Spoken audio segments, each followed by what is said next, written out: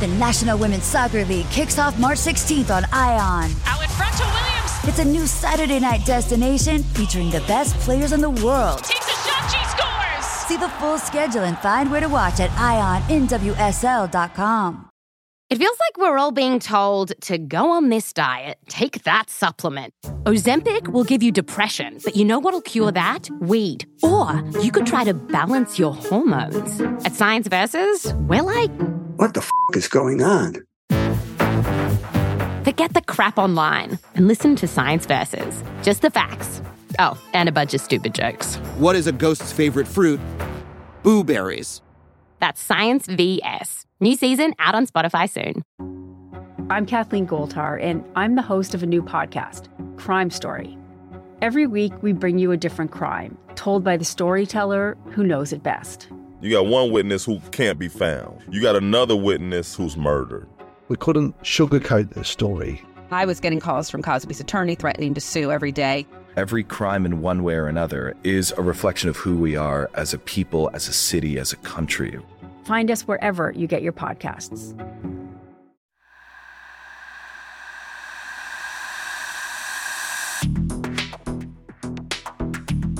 Welcome to Parcast Crime Bites. We wanted to give our listeners some additional content to help them dive even deeper into the true crime world. Every week, in addition to your normal Crimes of Passion episode, we're exploring the most fascinating true crime themes covered across the Parcast network. We've collected short clips from some of our most popular Parcast originals to help us explore ideas like motivation, method, and madness, and show how interconnected the true crime world really is. You can find the original episodes for free on Spotify or wherever you listen to podcasts. A list of episodes that we used will be posted in the episode description. Today we're looking at unrepentant criminals. Why do some criminals lack empathy over their actions?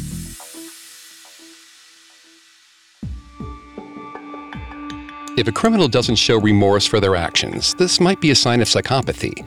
According to psychologists Kent Keel and Morris Hoffman, psychopaths make up only 1% of the male adult population, but account for 15 to 25% of all the males incarcerated in North American prisons. One of the key psychopathic traits is a lack of remorse, along with lack of empathy and callousness. These traits, when combined with a murderous individual, can result in an unrepentant criminal. According to the DSM-5, a lack of remorse is also a key trait in individuals with antisocial personality disorder, or ASPD. This may manifest as being indifferent to causing hurt or rationalizing having hurt someone. While an ASPD diagnosis does not mean the person will inevitably become a criminal, other traits of ASPD, such as disregard for laws, impulsivity, and aggressiveness, make someone with ASPD more susceptible to criminality. Several infamous serial killers have been diagnosed with ASPD, such as Ted Bundy and John Wayne Gacy. In a chilling display of his lack of remorse, Bundy once said, "I don't feel guilt for anything. I feel sorry for people who feel guilt." Our first clip comes from Parcast original Crimes of Passion and covers Tyler Hadley, who brutally murdered his parents when he was only 17 years old. After the murders, Tyler threw a massive house party, inviting all of his friends on Facebook. The teenagers drank and partied all night, with his parents' bodies still laying dead on their bedroom floor. During the rager, Tyler showed off his handiwork to his best friend, Michael. Michael was so disturbed by what he saw, he called the police. Tyler was arrested and sent to the local jail, nicknamed Rock Road. But the gentle persona Tyler displayed in his letters didn't match the behavior he showed in Rock Road. George Brown, Tyler's neighbor in the medical ward, reached out to the state prosecutors about the strange behavior he witnessed.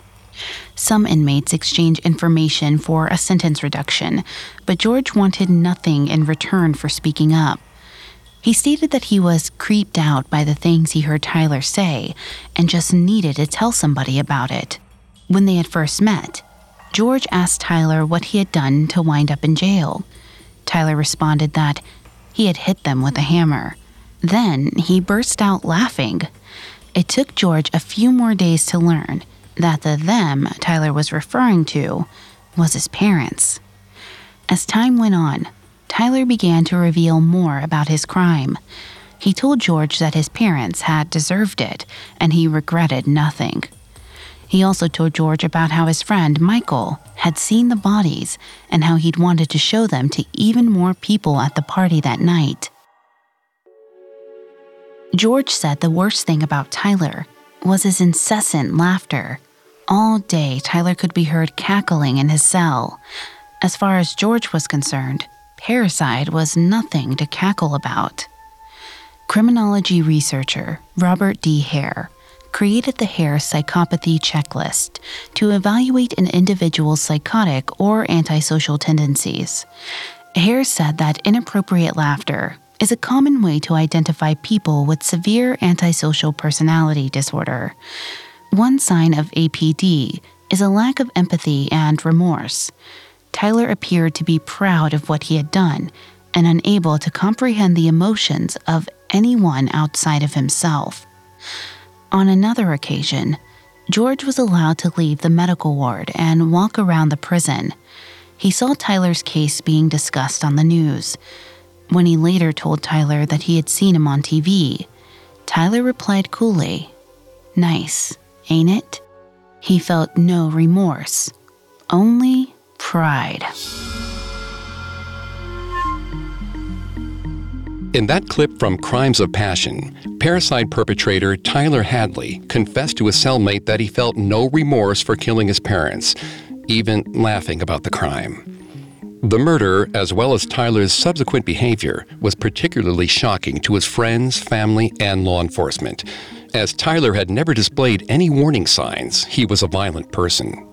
Tyler was convicted and sentenced to life in prison without parole. Though Tyler was never formally diagnosed with antisocial personality disorder, the lack of remorse he displayed is characteristic of someone with ASPD. Additionally, mental health expert Kathleen Heide testified that Tyler had a major depressive disorder that led to an inability to care about others. Like Tyler Hadley, psychologists were also perplexed by the subject of our next clip, Tracy Wigington. Not only did she kill without remorse, she convinced 3 of her friends to join her in the bloodshed. Coming up, we examine the so-called lesbian vampire killer. Hey Parcasters, looking for a more lighthearted listen? Then I've got the perfect podcast for you. The new Spotify original from Parcast called Incredible Feats. Hosted by comedian and podcaster Dan Cummins, Incredible Feats is a daily show spotlighting true accounts of mind-blowing physical strength, mental focus, and bizarre behavior. Join Dan every weekday as he goes behind the scenes and into the achievements of everyone from freedivers and body modifiers to ultramarathoners and moms. Incredible Feats is offbeat entertainment that's sometimes weird, sometimes wonderful, and always surprising. Search Incredible Feats and follow free on Spotify or wherever you get your podcasts. Now back to the show. So far, we've covered Tyler Hadley, a teenage boy who murdered his parents without remorse and for seemingly no reason. In this next clip from Female Criminals, we examine the lesbian vampire Tracy Wigington. Tracy claimed to be a vampire, requiring fresh blood to feed on. In 1989, Tracy and 3 of her friends killed Edward Baldock so she could drink his blood. When Tracy was later arrested, she told law enforcement she felt nothing while stabbing Baldock, and that she sat down to smoke a cigarette while she watched him die. Psychologists also tried to determine why she might have committed such a gruesome crime without any remorse. The more a person feels unliked or rejected, the more heightened their sense of pseudo-exceptionalism tends to be. For Tracy, who had been abandoned and rejected all her life, it probably became easier to delve into dark arts and vampirism, producing reasons for more people to abandon her, rather than confront the pain she felt from the previous betrayals. In short, we all believe that we are a little special, but Tracy felt she was extremely special, as a way to conceal the inner thought that she was unlovable and easy to leave. Tracy's pseudo-exceptionalism ensured she felt no remorse for the murder, having committed it in Satan's name. police were shocked by her callousness and rightfully suspected there might be something deeper going on in her mind. Before Tracy's trial, she was asked to undergo 26 hours of hypnosis and was diagnosed with 4 distinct personalities. First, there was Bobby, the mean-spirited, callous, cynical personality capable of committing murder. Then there's Big Tracy, the anxious, depressed side that absorbed her abandonment issues and genuinely tried to be a good person. It's believed Big Tracy left the debit card at the scene of the crime to implicate Bobby in the kill. Little Tracy was childlike and naive, the part of her that needed to carry around a security blanket. And finally, the observer, Tracy's calm, rational mind that could record the goings-on of the other 3 personalities. It's unclear exactly when each personality showed itself, or whether any of her friends suspected she suffered from this disorder. Her psychologists also believed there was a 5th personality named Avril, who manifested purely as a voice in Tracy's head, as opposed to a persona she would embody. Avril would scream obscenities at Bobby in particular and attempt to control her. In that clip from Female Criminals, psychologists uncovered several different personalities within Tracy Wigington. Psychologists believe Tracy may have been afflicted with dissociative identity disorder, or DID.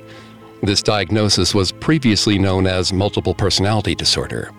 Melissa Kaufman, director of the Dissociative Disorders and Trauma Research Program at McLean Hospital, says DID is a form of PTSD and is a coping mechanism usually brought on by childhood abuse. Kaufman says it's a way for a victim of abuse to project their situation onto another persona other than themselves. Tracy was a victim of childhood sexual abuse, so it's possible her trauma manifested as DID. Like Tracy, our final subject also had a childhood that may have turned him into an unrepentant killer. In this clip from Parcast original Villains, we cover Richard the Iceman Kuklinski, a hitman who killed hundreds of victims on mafia orders. Psychopathy is not itself a recognized diagnosis, but its symptoms fall under the banner of antisocial personality disorder. Aggression, criminal behavior, disregard for social norms, no empathy for others, and no remorse. These traits are seen in an estimated 1 to 4% of the world population, including Richard Kuklinski. During his 3 decades as a hitman, from the early 1950s to 1985, Kuklinski killed, by his own estimate, 100 to 250 people. Many of these kills were part of his work as a hitman for the mafia, but others died simply because they were in the wrong place at the wrong time. Killing made Richard feel absolutely nothing. He took human lives as if he was stepping on an ant. This isn't to say he murdered for no reason at all. They always had it coming, he figured. Because they'd annoyed him, because they'd run afoul of the mob, or just because they'd wandered into his path. His passionless brutality is what made him so successful as a contract killer. There was no hesitation, no deliberation. He could not be reasoned with. To an extent, this was a part of Kuklinski's inborn nature, but he was also a product of his environment. Just as Anton Chigurh was desensitized to violence during the Vietnam War, Richard Kuklinski learned the art of bloodshed while he was growing up in Jersey City.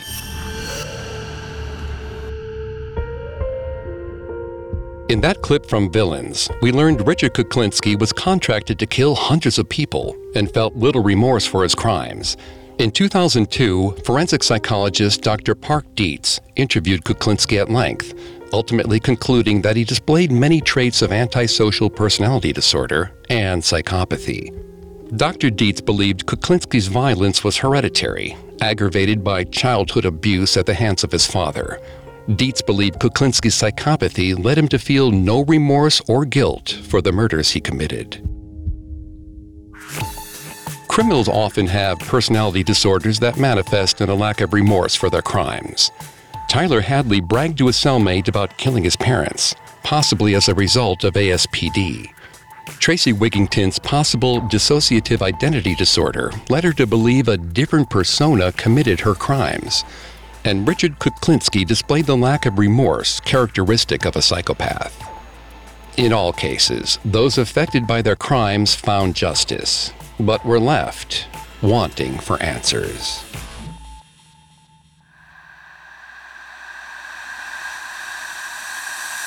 Thanks for tuning into Parcast Crime Bites. We hope you enjoyed this episode on unrepentant criminals.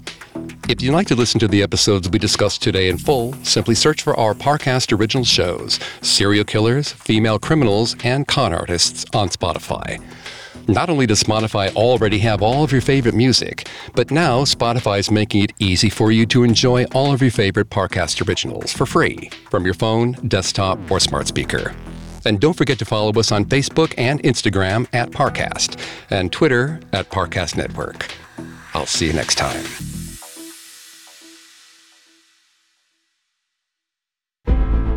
Hey Parcasters, don't forget to check out the brand new Spotify original from Parcast, Incredible Feats.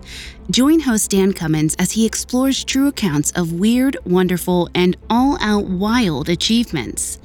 New episodes premiere daily, Monday through Friday. Search Incredible Feats and follow free on Spotify or wherever you get your podcasts.